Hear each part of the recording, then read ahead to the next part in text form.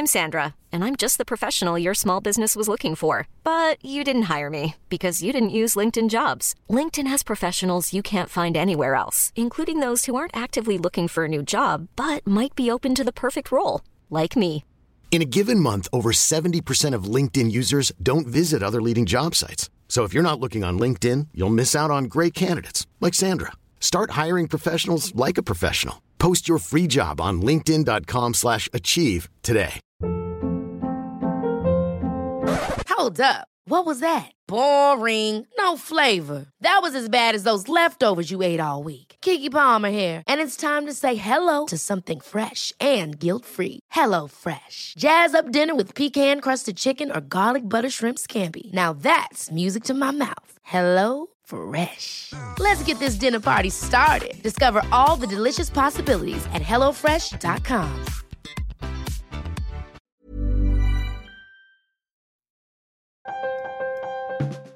Welcome to the Trampoline Hall podcast. I'm your host, Misha Globerman. Trampoline Hall, as you probably know by now, is a lecture series. It takes place in a bar. That bar is in a city. The city is usually Toronto, but sometimes it's another city. People give lectures on all kinds of subjects. The one rule of Trampoline Hall is that the speakers cannot be professionally expert on the topic on which they are lecturing. After each lecture, we take questions from the audience. If you have questions for us on the podcast, we'd love to hear from you. If there's things you'd like to know about Trampoline Hall or about the podcast, or really, I'll say about anything. If there's anything at all you want to know, get in touch with us. You can find us on Twitter and Facebook and just on the web in general, and send your questions along to us, and we'll try to answer them on the podcast. Robin Elliott posted on Facebook, and she wanted to know, she talked a little bit about the Q&A and the sound quality of the Q&A, and she wanted to know if we were going to start using microphones in the audience. If you listen to the show, you know that we record the Q&A on the podcast, and sometimes it's hard to hear because we're in a bar full of people shouting across the bar. And we do our best to record it. And sometimes it doesn't come through super clearly. And so Robin Elliott contacted us on Facebook to see if we might consider actually using microphones and miking the questions from the audience. It's a great idea, but we're not going to do it. And I'll tell you why. The main reason is that I think when we've been doing Trampoline Hall for a long time, and that show that happens in a bar is part of the real world and is part of a community. And I think when we started doing the podcast, I think one of the things we felt really strongly about was we didn't want to change what we were doing in the show. We didn't want the podcast to change what we felt was special about Trampoline Hall, about the live show. And we didn't want to turn the audience of Trampoline Hall into a sort of studio audience for a broadcast. And I think that we all felt that passing a mic around would change what the show was like and make it less like the thing that we had come to love over the years. So the result is a recording that's kind of quirky and kind of lo-fi and kind of hard to hear at times. And our hope is that for you, the listeners, that there's some pleasure in that, and that we haven't given you the thing that's sort of polished and perfect and easy to listen to. And that's what Trampoline Hall is. And so that takes us to our lecture. The topic is the perfect veal sandwich, and the lecturer is Gabe Gonda. Yeah, can you make it up there? Yeah, you can do that. Okay. Thanks, Misha. Thanks for inviting me, Sheila. It's an honor. I'm a virgin in the Lec biz, so bear with me. And I'm happy to be a warm-up act for Mark and Linda, the sacrificial calf, as it were, which is, I guess, karmically apt since I've eaten so much veal in my life. So I guess it's a slight subject, the perfect veal sandwich. It doesn't sound like much. And actually, as I started to think about it, and my wife suggested the subject, it turned out to me that I don't think it's that difficult to articulate what makes a perfect veal sandwich. I'll try to do it a little bit later. What's more difficult for me, or what was more difficult for me thinking about it, was trying to articulate why I'm so attached to veal sandwiches, why they figure so large in my imagination. And so I'll try to give you a bit of a brief kind of accounting of my life to explain why it is they have this outsized place in my imagination to this day. And so I'll begin in grade 7. The first day of grade 7 was a very fateful day, as often happens in our lives. By events just completely out of our control. Our lives are sent into directions we couldn't have anticipated. And that was a day like that for me. I started in Mrs. Hanson's grade 7 homeroom class at Winona Drive Senior Public School. And the boy beside me was a boy named Adrian Morello. Adrian Morello was everything I was not. I was tall and he was short. I had pimples. He did not. He could execute a perfect ollie on a skateboard. I could not stand on a skateboard. He probably had sex with grade 8 girls. I might have been caught masturbating by grade 8 boys. So we were very different. And in one area in particular in which we were different was that he was richer than I was. So he always had more lunch money. So I had $5. That was my lunch stipend. And I went across the street to the corner store, the variety store. And there that $5 went a very long way. I could get 2 Jamaican beef patties, a Dr. Pepper, and a bag of salt and vinegar chips, which is a pretty good layout for $5. But if you had $5.75, you could go down to Davenport and Ossington to Mama's, the Portuguese bakery, and you could get a veal sandwich. And now that, I mean, whether or not that was a distinguished veal sandwich, I'll leave aside for the moment, although Mama's is no longer a going concern. So $5.75, a steaming hot pile of Kaiser and meat and mushrooms and sauce. And this was a status. This was a ticket in 7th grade at Winona Drive. This was I mean, today it's probably an iPhone 4G, but at Winona Drive it was this sandwich. It was, if somebody said to you, "Yo, guy, let's get a veal," it was like saying, "You're in a very special club." So my first memory of this veal thing is about status. It's about wanting to be included in something I wasn't, a longing for something I couldn't have. But I think that's only one layer of it. And so for the second layer, I'll go further back to kind of proto-history. And I'll describe my father's early life briefly. My father was born in December of 1941 in Nazi-occupied France. And according to family lore, he could not eat anything but sardines and canned or tinned, powdered milk for the first 6 months of his life. So the family got out. They went to Switzerland. They lived out the war there. And in 1950, they went to America. They left protein-deprived post-war Europe for the land, the land of the dawn of the food industrial complex, the age of the food industrial complex. And my dad describes in vivid detail getting to Queens, New York in 1950 and having his first hamburger. And he describes sitting on a curb in Queens outside a diner and the grease kind of running down his forearms. And for him, this is like the beginning of in my family, was like an obsession of his with meat sandwiches. Like, he's still a stick figure, but he can eat like 15 sandwiches a day. Now, my mother was from the New York area. She was from New Jersey, and she's Italian-American. So she grew up in this milieu, this cauldron of, marinara and sausage and peppers and meatballs and veal. So if you're trying to kind of create a sort of a template for my veal obsession, my mother, you could say, is the content, and my father's the form. The content is Italian-American cuisine. The form is this sort of hungry European refugee. So my dad though he teaches philosophy at York, and he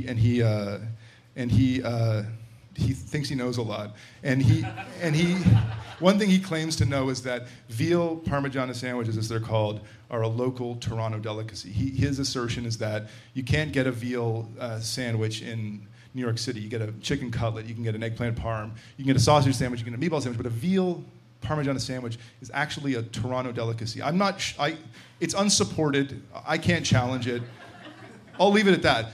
What we can say, I think, with a relative degree of certainty is that veal Parmesan sandwiches, whether they're a Toronto delicacy or not, are not an old world food. Despite the name, there's nothing Parma-like about a veal Parmesan sandwich.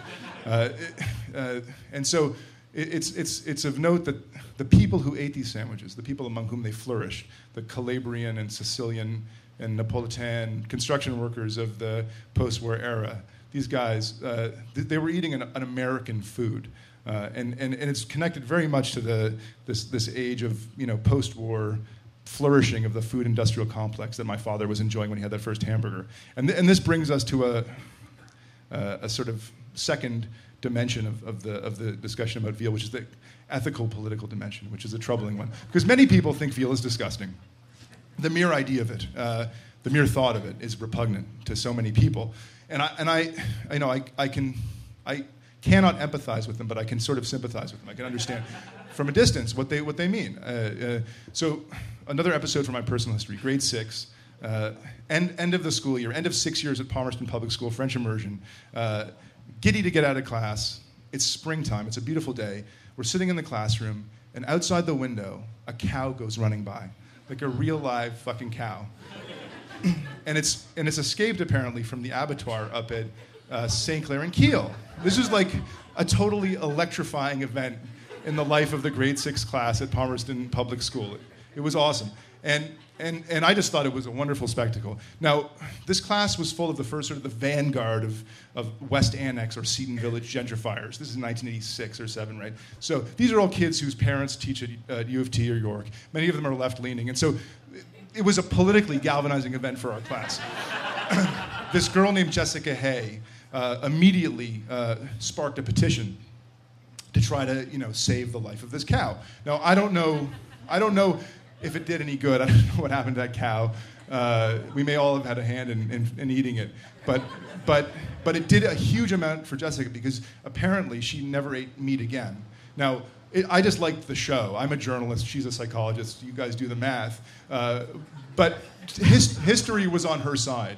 It was at that same time in North America that the veal industry, the meat industry, began to come under really effective scrutiny by activists, right? This was a time when people become on a mass level aware of the fact that baby cows were kept in these horrible little hovels, pumped full of hormones and antibiotics, and let me consult my notes here for a second, and really ill-treated. And it turns out that it was a real turning point in the life of the North American calf, because at that time in the United States, only about 7% of veal came from what are called free veal. These are veal who are allowed to roam in a pasture and eat from their mother's milk. And now, today, it's about 35%.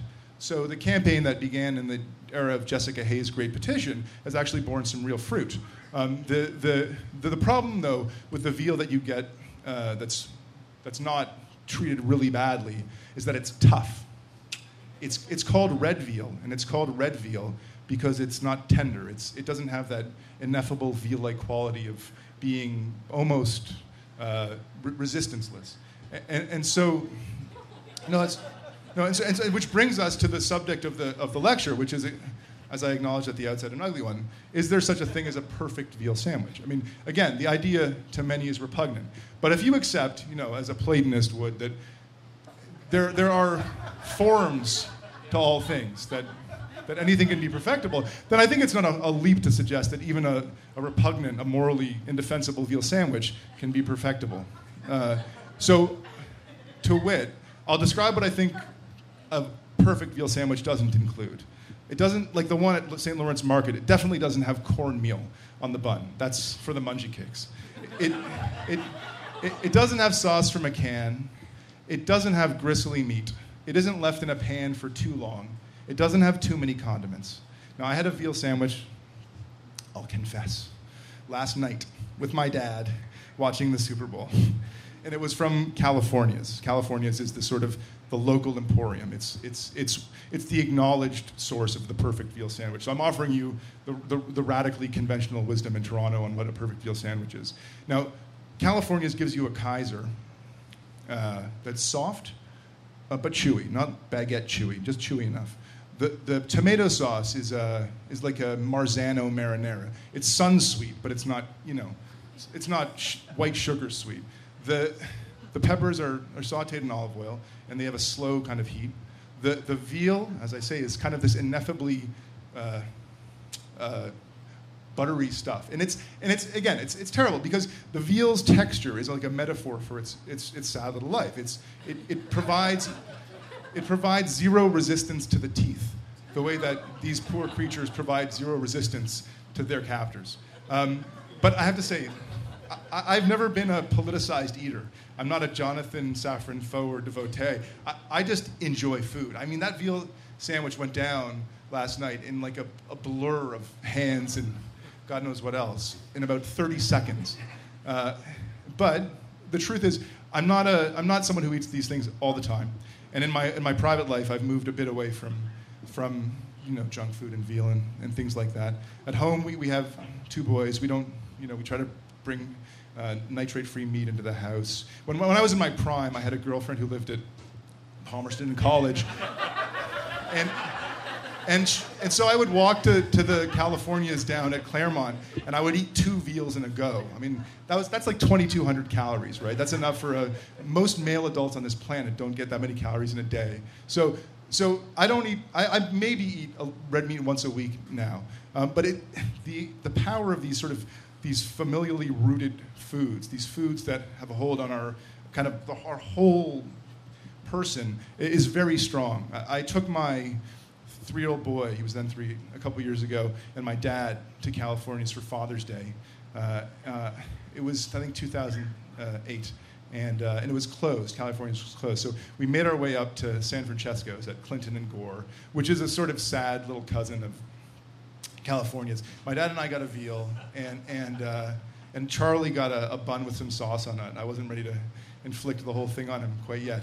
And we sat on the curb, and there was sauce sort of dribbling, can reminisce and such.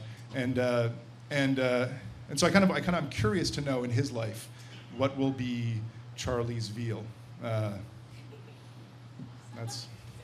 that. Gabe Gondas, ladies and gentlemen. You're listening to the Trampoline Hall podcast. I'm Misha Goldman. Up next, the Q&A. I'm Sandra, and I'm just the professional your small business was looking for. But you didn't hire me because you didn't use LinkedIn Jobs. LinkedIn has professionals you can't find anywhere else, including those who aren't actively looking for a new job, but might be open to the perfect role, like me. In a given month, over 70% of LinkedIn users don't visit other leading job sites. So if you're not looking on LinkedIn, you'll miss out on great candidates like Sandra. Start hiring professionals like a professional. Post your free job on linkedin.com/achieve today.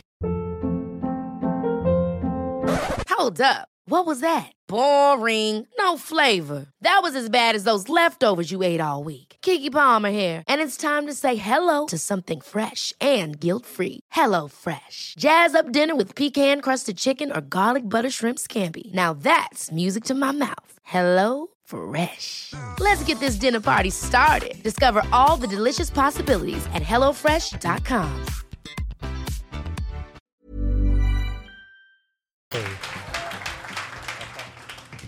Are there any questions? Oh yes, you ma'am. You in the back. Yes.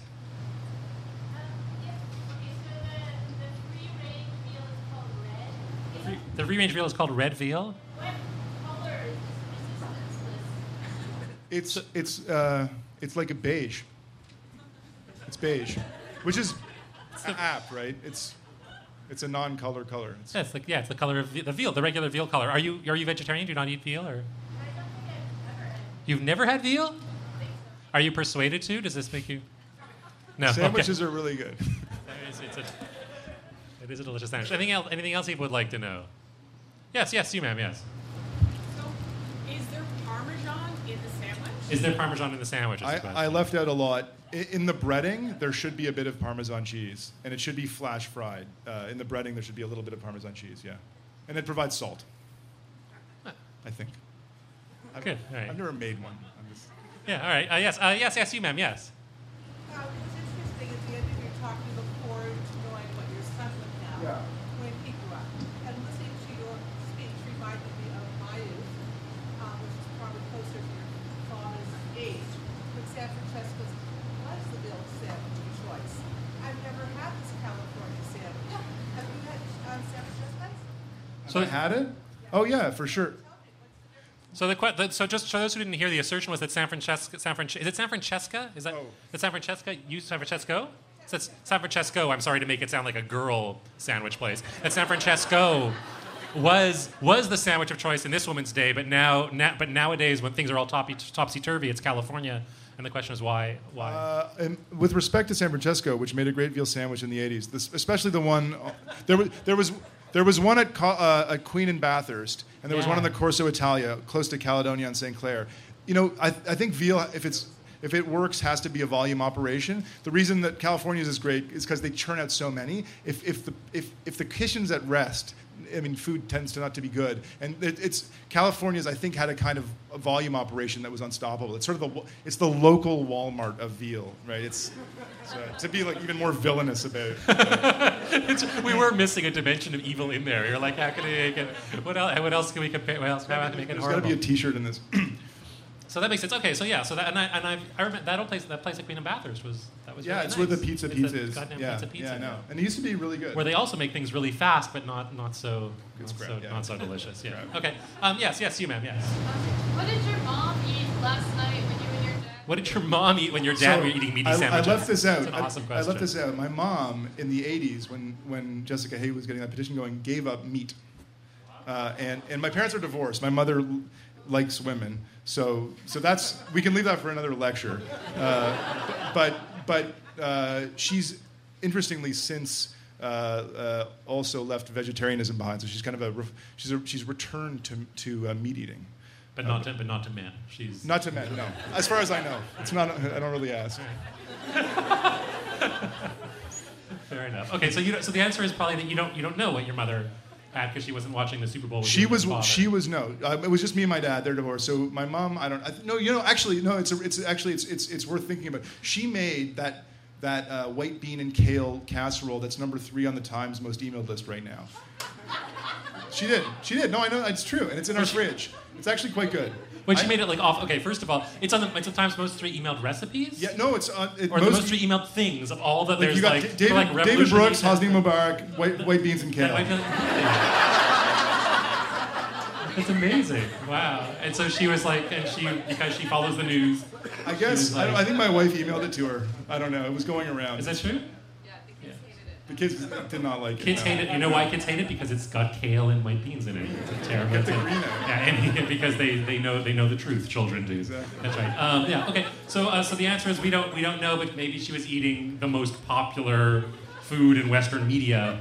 Right.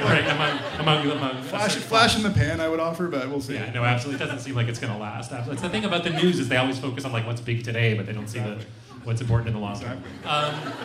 Anything else? Anything else that people would like? Yes, you, ma'am. Yes. Given what we know of your dad, why wouldn't he spring for the extra 75 cents to us? Why wouldn't your dad give you this money, the 75 cents you need to have a good lunch instead of having to eat patties? I don't think that's a good question. I don't know. That's cheap. Did you ask him? No, I think I had a set allowance, and I think most of it went to comic books, and I think like the lunch money was just sort of leftovers. So I think. I didn't prioritize it right. I hadn't straightened out my values yet at that age, so I was still more into comic books than food.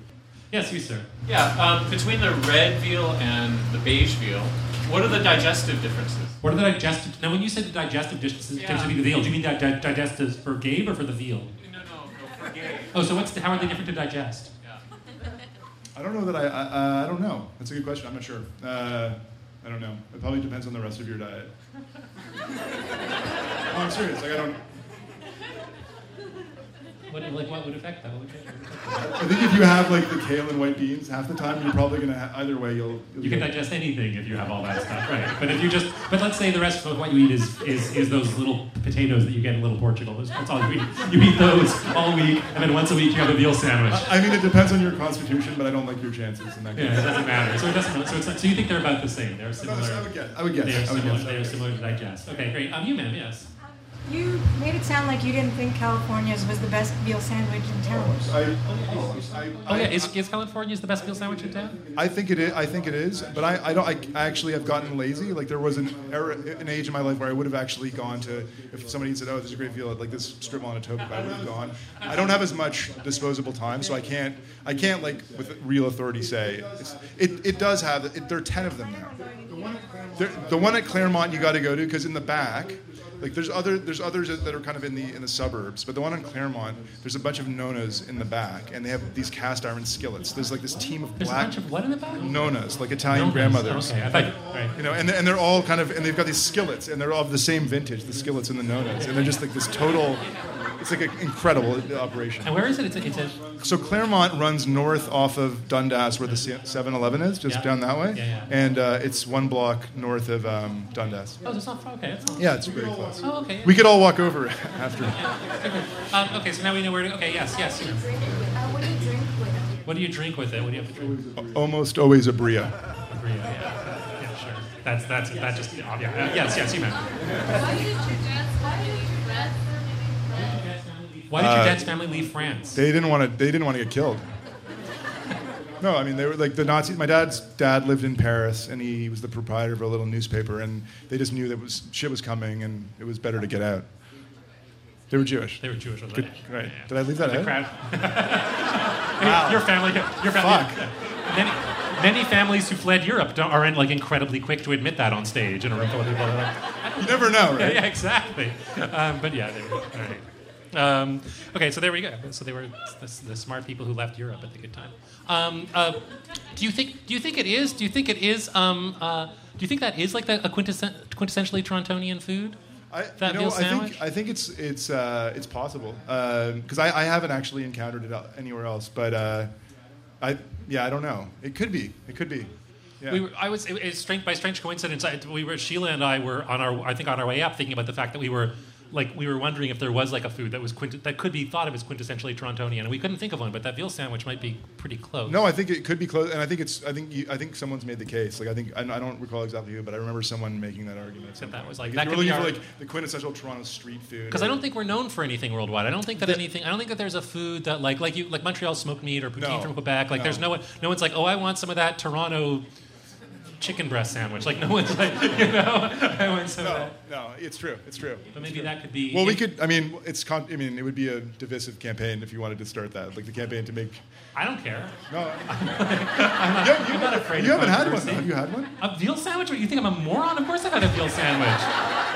Why did you assume I didn't have a veal sandwich? You said you hadn't been to California, so I just thought. No, I have been. I remember the old place at Queen of Bathurst. I used to go there, and I've been to the place at the college, and I've had quite a lot of. I've had a lot of veal sandwiches. Yeah, no, they're wonderful. And I think it's one of the best things. I've had veal. Do you ever think about when you hear about that when they're always talking about like the scientists wanting to grow the meat in labs? Yeah. Would that be maybe the perfect veal sandwich? Because that almost seems more veal-like than veal itself. You know what I mean? Like you just have this like tissue in a thing, and it doesn't even get to have a mother. Like it's just like this meat, and I bet it is not tough because it is the opposite of like free running. I think there's. I mean, if you're of the school that it's the experience of the eating that matters, not the provenance, then I think there's a case to be made for the Petri dish veal. But are you not at that school? Are you like no, I need the suffering? Like that's part of the deliciousness lies in the suffering? Or? Actually, I don't know. That's a good question. I mean, no, it is because it's. I don't know. I have to think about that. It's like, I mean, obviously the idea of food, like in all seriousness, the idea of food from a Petri dish is kind of gross and scary. And it is funny, but that's grosser and scary to you than like the horrible suffering. Of course, that's gross and scary too. Okay, all right. I don't know. I can't. Like I say, I can't. It's sort of it's the indefensible, but it's not a rational thing. Right. People have been doing it for a long time. At least it's like normal. It's normal. Yeah. Like so, in sort of 300 years hence, when we're sort of inured to Petri dish meat, and my descendants are having a trampoline hall defending their taste for like Petri dish sandwiches or whatever, it'll be like a long-standing tradition and somehow sanctified. Maybe that's I don't know. I look forward. Maybe we'll end just looking forward to that day. Ladies and gentlemen, Mr. Gabe Gonda, ladies and gentlemen.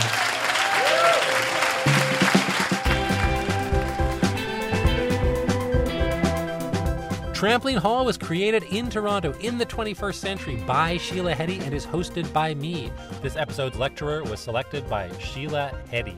The podcast is produced by Josh Block. Our theme music was composed by Matt Smith. Trampoline Hall is a Sumo audio podcast. You can subscribe to the podcast on iTunes or your favorite podcast app. You can also find us on Twitter and Facebook. If you enjoyed the podcast, why not leave a review on iTunes? It really helps us out a lot. Also, Sumo Audio has another great podcast. It's about chips. It's called JustChips.com. You might want to check that out too. I am Misha Globerman, and thanks for listening.